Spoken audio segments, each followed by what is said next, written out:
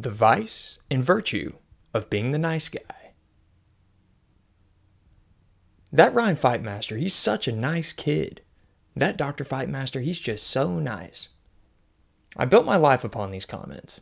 I sung a tune targeting those praises. Being the nice guy was my compass, goalpost, and doctrine, until it almost cost me. Second year of medical school, I ran into a friend at the bars. She was a medical student too, and a close confidant. Plutonic, yet flirty. Never more. We were just good friends. And that's all I wanted. Same for her if I had to guess. Anyways, being we lived a half a mile from one another, we shared an Uber home, and her apartment was the natural first stop. After a wave goodbye, she closed her door, and the driver swiveled toward me, providing unsolicited play-by-play. Dude, the nice guy never wins. It stung, for unrelated reasons. My mom dropped some wisdom on me last week.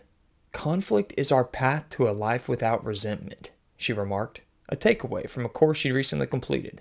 As she finished the sentence, walking off the wharf and merging with Santa Barbara State Street, I sensed the whole of my journey encapsulate within that one comment. Wow, I thought. Didn't have much else to add. In my conflict resolution playbook, agreeability was my only play. I'm an agreeable person, always have been. I don't enjoy conflict. I love amicability. I cherish cohesiveness. I smooth the waters. And for most of my life, I thought acquiescence was my path to peace. There's a tipping point where agreeability is sacrifice, morphing into resentment and faded to anger. For most of my life, I thought anger didn't exist in my emotional repertoire. If you asked me 10 years ago about anger, I'd have pitied the angry and gratefully accepted my lot in life as an angerless saint. Doing medical school and residency without wanting to do it removed all notions of sainthood. My tipping point arrived third year of medical school, which is why the Uber driver's comments burned. Because of a missed late night opportunity? No. Due to my shame and hiding behind the nice guy. I'd given up my wants and dreams for fear and acceptance, losing who I was for fear. I was paying the piper.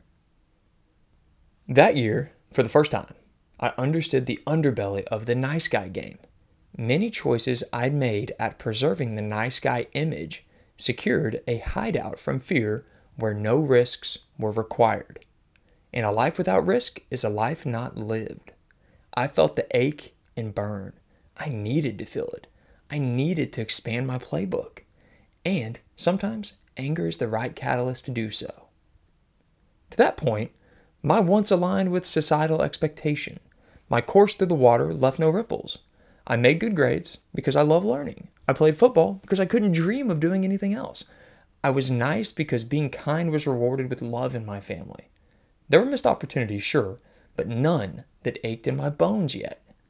I've heard Jordan Peterson say, agreeable people, especially if they are really agreeable, are often so agreeable that they often don't even know what they want because they're so accustomed to living for other people. I gotta give it to California. The place taught me how to say no, which gave me my wants back. In that same lecture, Peterson says that agreeable folks are ripe for exploitation. Where niceties in Oklahoma were currency, niceties in California were a target. A big step for me was finding out who I was not. California offered such a course. I was not as liberal as I once assumed. Surrounded by vegan food, it turns out I actually didn't want to be vegan anymore. I did not enjoy traffic. I didn't like staying late after clinic to take on patients that were an hour late. I didn't like covering shifts for co-residents that didn't cover mine back. California forced me to ask for what I did want. I wanted the outdoors. I wanted meaningful work. I wanted to feel healthy.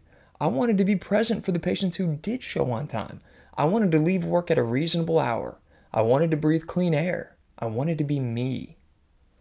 Growing the ability to say no, voice displeasure, and ultimately ask for what I want is a daily practice that's informed by years of presence in turbulent water.